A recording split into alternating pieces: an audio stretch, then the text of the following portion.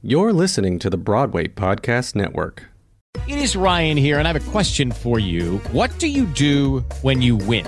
Like, are you a fist pumper, a woo-hooer, a hand clapper, a high-fiver? I kind of like the high-five, but if you want to hone in on those winning moves, check out Chumba Casino. At ChumbaCasino.com, choose from hundreds of social casino-style games for your chance to redeem serious cash prizes. There are new game releases weekly, plus free daily bonuses, so don't wait. Start having the most fun ever at ChumbaCasino.com. No purchase necessary. VGW Group. Void where prohibited by law. See terms and conditions. 18+.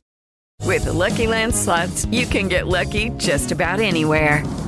This is your captain speaking. We've got clear runway and the weather's fine, but we're just going to circle up here a while and get lucky.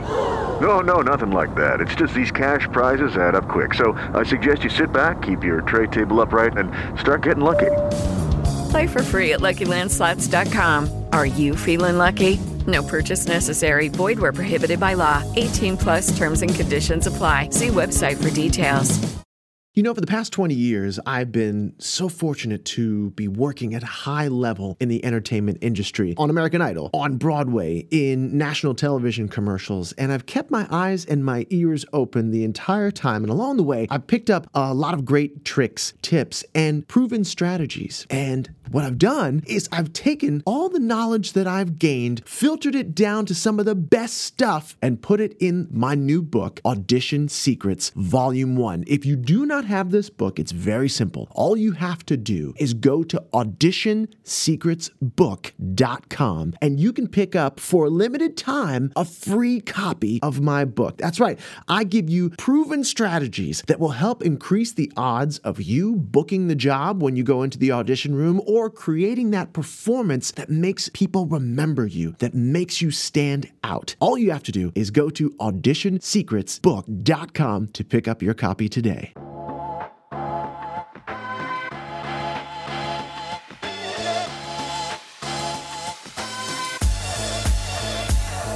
All right, welcome back to Audition Secrets, the podcast. I'm Justin Guarini, and I'm so glad you're here. Thank you very much for joining me. Today's show is going to be kind of like the format we were talking about in last week's show. It's going to be more of a quick hit. It's going to be a little bit shorter, and I'm going to have a really fun guest on. But before I do that, I want to share a little story with you and talk about the subject of today's quick hit, which is the comparison trap. Now look, we all at some point in our careers, most likely on the regular in our lives, deal with the comparison trap. And what do I mean? I have some really great friends, and a lot of them hadn't had the kind of success that I had on American Idol or on Broadway at the same time that I was having it. They were struggling. They were trying to figure things out. And here I was flying on cloud nine with these amazing opportunities, and life was good for me. Now, I still have those opportunities, but I've started a new business for myself, and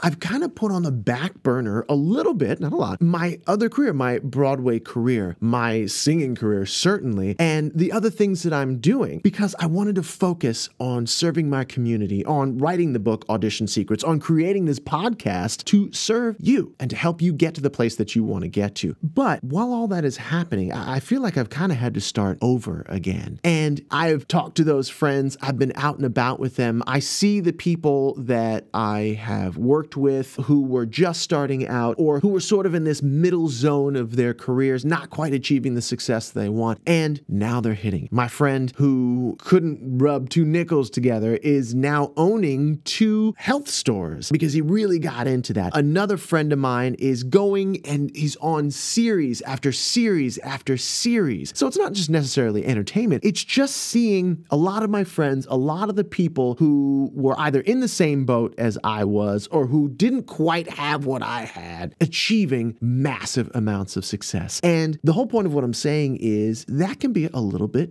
difficult for me to see because I am in this starting over sort of place with my business where I am literally just trying to make people more aware of the fact that I am more than just a musical theater performer. I'm more than just a singer. I am more than just this, that, and the other that they've seen on television or heard on the radio or seen on Broadway, right? And so it's hard for me not to be jealous.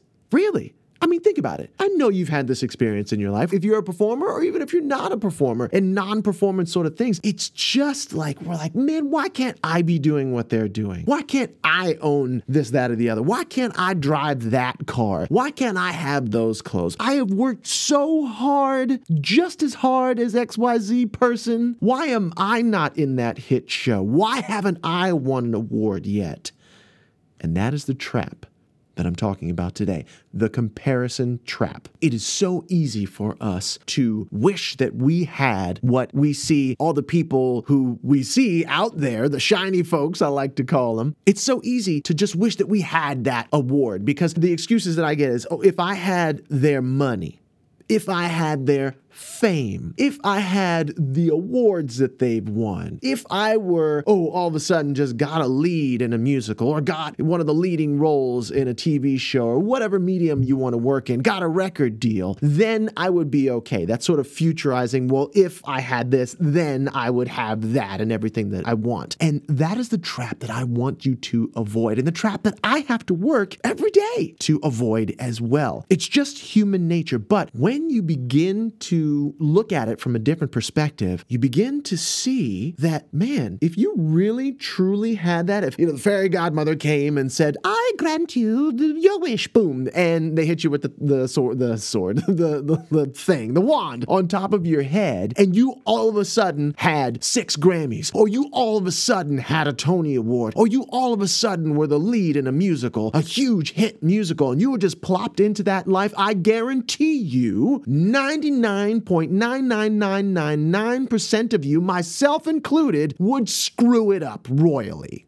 Would destroy your lives or destroy your lives and that property, whatever it is that you're starring in or whatever you want to call it. And why? Because there is no such thing as an overnight success. One of the big things that people beg for and will do almost anything for is money. I was in a store the other day with my wife, and there was this guy on the other side of the counter who looked like a very famous singer. And my wife told him, and he was like, oh my goodness, that's really sweet and kind of you. I wish I had his money. And then he went on. And I thought to myself, no, you don't wish you had his money. And I think it was Jim Carrey who said, I wish that everyone, just for a day, could be rich and famous, because so many people just want a ton of money. And there's a trap for me too. I'm not judging you. So many people want fame and all those things, but what you don't realize, and to finish Jim Carrey's statement, I wish everyone could be rich and famous for a day, because then they'd realize that they don't want to be rich and famous. It is a trap. I put something up on my Instagram recently at Justin Guarini that said, fame is for suckers. And it really, truly is. Fame used to be that thing, that commodity that you would get, and all of a sudden you could leverage it just in amazing ways.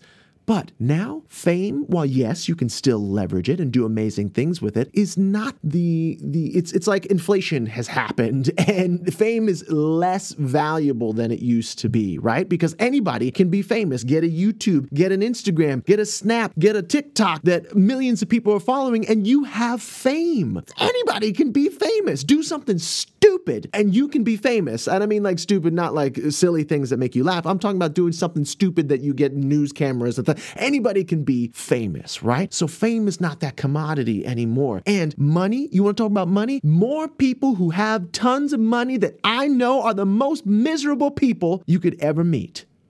Seriously. I know you think you want to have all that money, but Biggie was right. More money, more problems. Now, you arrive to most of your problems in a limousine. Maybe somebody else is driving your car for you, but you have much bigger problems. And more people with tons of money are more anxious and find themselves hating, wishing that they could be fired from the jobs and the amazing sort of properties that they have created. And they become slaves to it.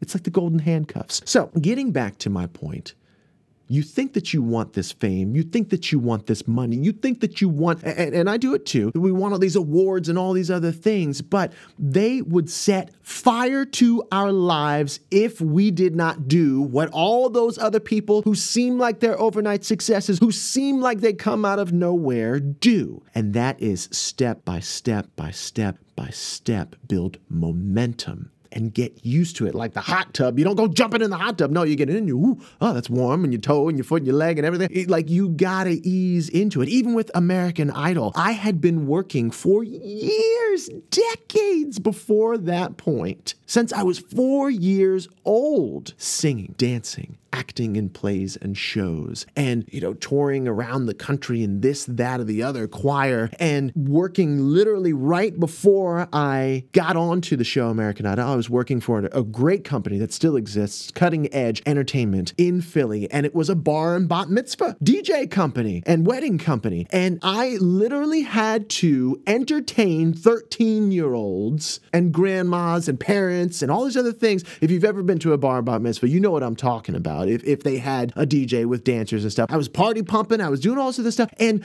I credit it as being one of the greatest experiences of my life. Why? Because 13-year-olds are probably the most difficult audience, the hardest audience to please that you will ever come across. And don't let it be 13-year-olds from moneyed families. I mean, nothing against money, but you know what I'm saying, right? There's that privilege, there's that entitlement that comes with that, with having that kind of money and not having earned it, right? And then being a child and not knowing any better. So I credit that with being one of the most wonderful experiences for me, because it was a proving ground for so much of the mud and the hard work and the having to talk to and entertain and be entertaining that would come just months later or a year later for me with American Idol, and then obviously for almost the past 2 decades since then. And so what I'd like to do to bring this back down to the comparison game is realize that all of that money, all of that fame, all of that everything that you think you want would most likely destroy your life, A, and then B, when you think about other people's careers and you're like, I wish I had that, recognize that that is their path. Would I like to be as well known as Justin Timberlake? Sure. But I understand that his path didn't just come out of nowhere with Mickey Mouse Club. I mean, he's been doing that for so long. And then once he got out of the club and got into NSYNC, I mean, they got worked. Don't even get me started on Lou Pearlman, but they got worked half to death. Everything that you see, JT, that he has now in his life, he has damn near bled for and earned it. That was not my path. I don't know from that young age if I could have handled that.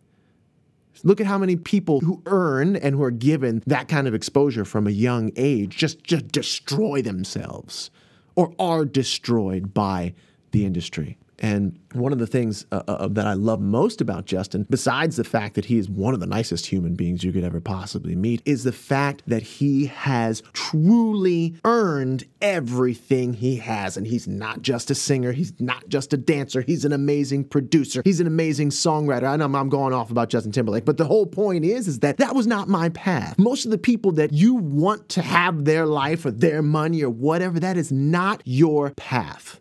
And most likely, if you had to walk down that path, you would trip and stumble and fall over the place. I want you to focus on your path.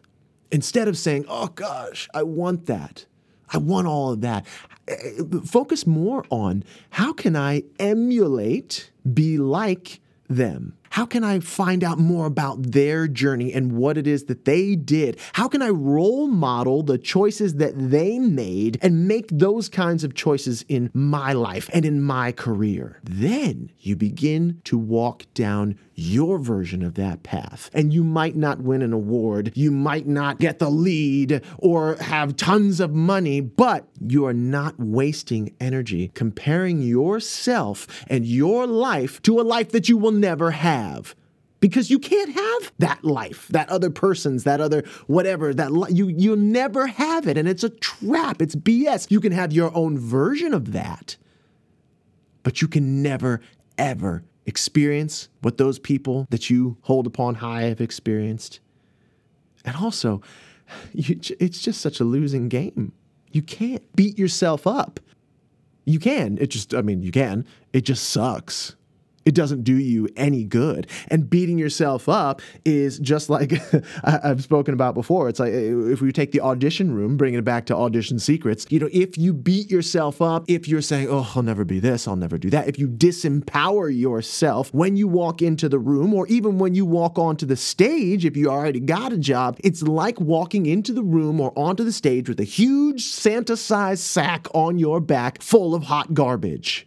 Worse, you take that hot garbage and before you start singing, before you start acting, before you start performing, you put it down between yourself and the people on the other side of the table or between yourself and the audience. And everybody smells it.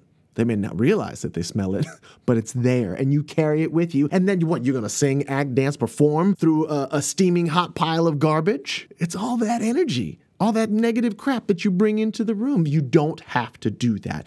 Do not fall into the comparison trap because it is a losing game. Focus on your path and focus on emulating, finding your version of the choices. And you can create your own unique choices as long as you avoid the comparison trap. All right, that was today's quick hit, Avoiding the Comparison Trap. Up next, I have a bit of the interview that I did with Tony Award nominee and star of The Prom on Broadway, Caitlin Kinnunen. Caitlin Kinnunen is an American actress and singer who's best known for playing Emma Nolan in the musical The Prom, for which she was nominated for a Tony Award in 2019, this past year. She made her Broadway debut at age 16 as a replacement in Spring Awakening. And in 2010, she was the understudy for the role of Natalie in the national tour of Next to Normal. She has had a phenomenal career. She's been in everything from Younger on TV Land and American Vandal on Netflix and Cinemax and NBC, all kinds of shows, Law & Order, of course. And she's a wonderful human being as well as a phenomenal performer. So here's a little sneak peek at my interview with the lovely and talented Caitlin Kinnunen. One of the questions I love to ask people is about their origin story. What was that moment? What was it that made you say, I want to do theater? I want to be a performer? I feel like my origin story is so boring. It's always been what I do. I started doing theater when I was 3 years old. I have an older sister, and my mom enrolled her in a theater camp because she didn't want her to be afraid of public speaking. Right. And so I just followed in my sister's footsteps and started doing theater with her. And so I did classes, I did summer camps, I did local community theater. And I just grew up in that environment. My mom did the sets and costumes. My sister was in it. I was in it too. My dad just watched from the sidelines and was like, go kids. And so it just has always been a part of my life. And so I grew up in that. I then got my first professional show when I was 11. Amazing. I worked in the Seattle theater community starting at 11. And then when I was 15, I went to an open call for the tour of Spring Awakening, ended up getting callbacks for that, and then moved to New York to be in the Broadway production of Spring Awakening when I was 16. And then just kind of kept going. It's just always been in my bones, and there's never really been another option. Right. You really are truly a Broadway baby, aren't you? Yes. Without a doubt. That's awesome. I mean, it's just so interesting to hear different people's stories. I know that I went and I saw a show and I was so blown away. And there was something that's resonated inside me, whether it's theater. I went to see a theater show, and I'll never forget seeing, Phantom of the Opera, the old banger, Phantom of the Opera. And there was this moment where the Phantom is singing, I think it's the reprise of All I Ask of You. And at the very end, there's these flames that come out of the stage. Yes. And I will never forget the feeling of the heat washing over me and me just being so stunned because it was a blackout. And as the blackout happened, the heat washed over me. And it literally was that moment where I was like, oh, this is what I'm supposed to do. That's so magical. Yeah, it really was magical. And it becomes a very challenging road from that point. But how do you think that you kept your head together? How do you think you kept your priorities straight being so young in the theater? I have an amazing family. I was very blessed and very lucky that I have the people I have. My parents have been supportive of me and my sister from day one. And they have always let both of us pursue our passions and follow our dreams. And being in it from such an early age, there's so much potential for me to become a crazy person, which I like kind of did. But my mom really kept me grounded, and she would come into like any rehearsal process I was doing, and she would speak to like stage management and my dressers and be like, if she ever gives you shit, you tell me. And she would then say to me, she'd be like, if I ever hear that you're causing shit, you're done. And so I just like that, I don't know, she kind of instilled this work ethic in me that like you show up, you do good work, you be a good human, and you can keep going. Yeah, that's great. Boundaries, work ethic is amazing. And it's amazing because I'll do the same thing with my children. My children are 6, 8, and 14, and they have, my 14-year-old certainly does, but my 6 and 8-year-old boys have no concept of financial value and you know what it takes to the investment that children are and the investment that whatever it is that they want to do, their passions are. And so I will tell my sons, okay, look, I will get you this, like, for example, if they want like a skateboard or like some sort of tech or some piece of something. I say, okay, great, you can have that. But in 1 week, you need to do X, Y, and Z. You need to get to this sort of benchmark or else I'm going to take it away from you. And being able to give my kids that stuff, maybe some things that I wasn't able to have, is so great. But at the same time, I want to instill in them the value of that and the fact that they have to respect it. And I'm so glad that your mother instilled that in you and was supportive of you. Both your parents were supportive of you and your sister. You know, you're very open, especially now, about your sexuality, and especially since your amazing run in the prom. So what I want to know is, I'm going to assume that your parents were very supportive of that, right? Yes. Okay, good. Yeah, Seattle, progressive, great. And they're fine. Great, good. And bless you, because there are so many people in our community and in our country who don't have that support. Yeah. But what did the kiss, and correct me if I'm wrong, was it the first same-sex kiss? The Macy's Thanksgiving Day Parade broadcasted everywhere. It was the first same-sex kiss that they had ever shown, and that was a huge deal. What did that mean to you personally, besides like, hey, we're finally moving the ball forward a bit? And then how did you cope with the bit of a backlash that came from that? Yeah, the whole thing is so interesting to me. And I have to acknowledge that, like, I came out, and I say came out, and that makes it sound like a very large deal. To me, it wasn't really a big deal. It's just always kind of been who I am. My close friends kind of knew. And so it didn't feel like a moment for me. It's just something that I needed to acknowledge, because I had youth across America looking up to me and seeing that, like, oh, well, she identifies as straight, but she's playing a lesbian character. And it's like, no, actually, like, I'm not straight. But like, I have to acknowledge that I am very privileged in that. Like, there were a few people who like commented on my bravery for coming out. And it was like, I'm not brave. You know, I'm a privileged cis white woman who has a supportive family. I didn't need to worry that my parents would still accept me or not. Yeah. All of my friends still do. And so that wasn't a big deal for me. And so the kiss on the Macy's Thanksgiving Day Parade was interesting, because like, I am surrounded by this very liberal bubble, you know, that is supportive and is inclusive and is just like okay with that. So like, going into it, Izzy and I, who played my girlfriend in the show, like, it wasn't that big of a deal for us. It was just like part of our show. It was what we do. Love is love. And it's just like this wonderful moment in the show. And it wasn't until we got to the rehearsal for the parade that our director, Casey Nicolau, came up to us and was like, this is the first same-sex kiss that they have ever shown. This is a big deal. That it like hit us, and we were like, oh my God, that's a huge deal. Because middle America is seeing this for the first time, and there are families and kids and people who will be affected by this. And so then it really like took this turn of like, oh my gosh, what we are doing is so important. And this is so cool that we get to be a part of this and share this. And just like showing that representation on that platform to say, no, this is what families can look like. This is what love looks like. It's not a big deal. It's just a kiss between two people who love each other. And so, yeah, we got a lot of backlash for it. We got a lot of people saying that it's not okay.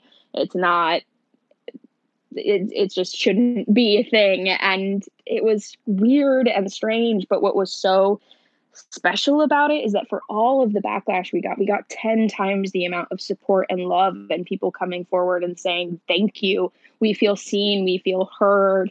We're so glad that this happened. And now our families can have a conversation about it over Thanksgiving dinner instead of ignoring it and not talking about it. So it was a really cool and like incredible thing to be a part of, as was like the whole experience of prom, you know?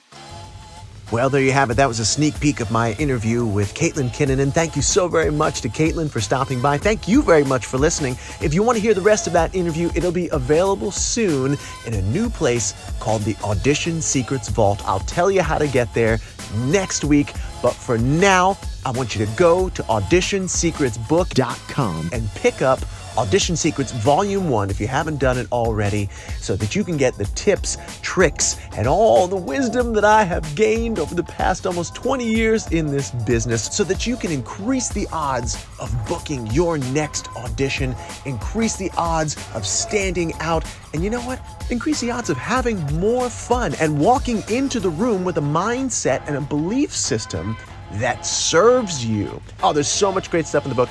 You got to check it out. But in the meantime, I am Justin Guarini. This has been Audition Secrets. Thank you so very much for listening.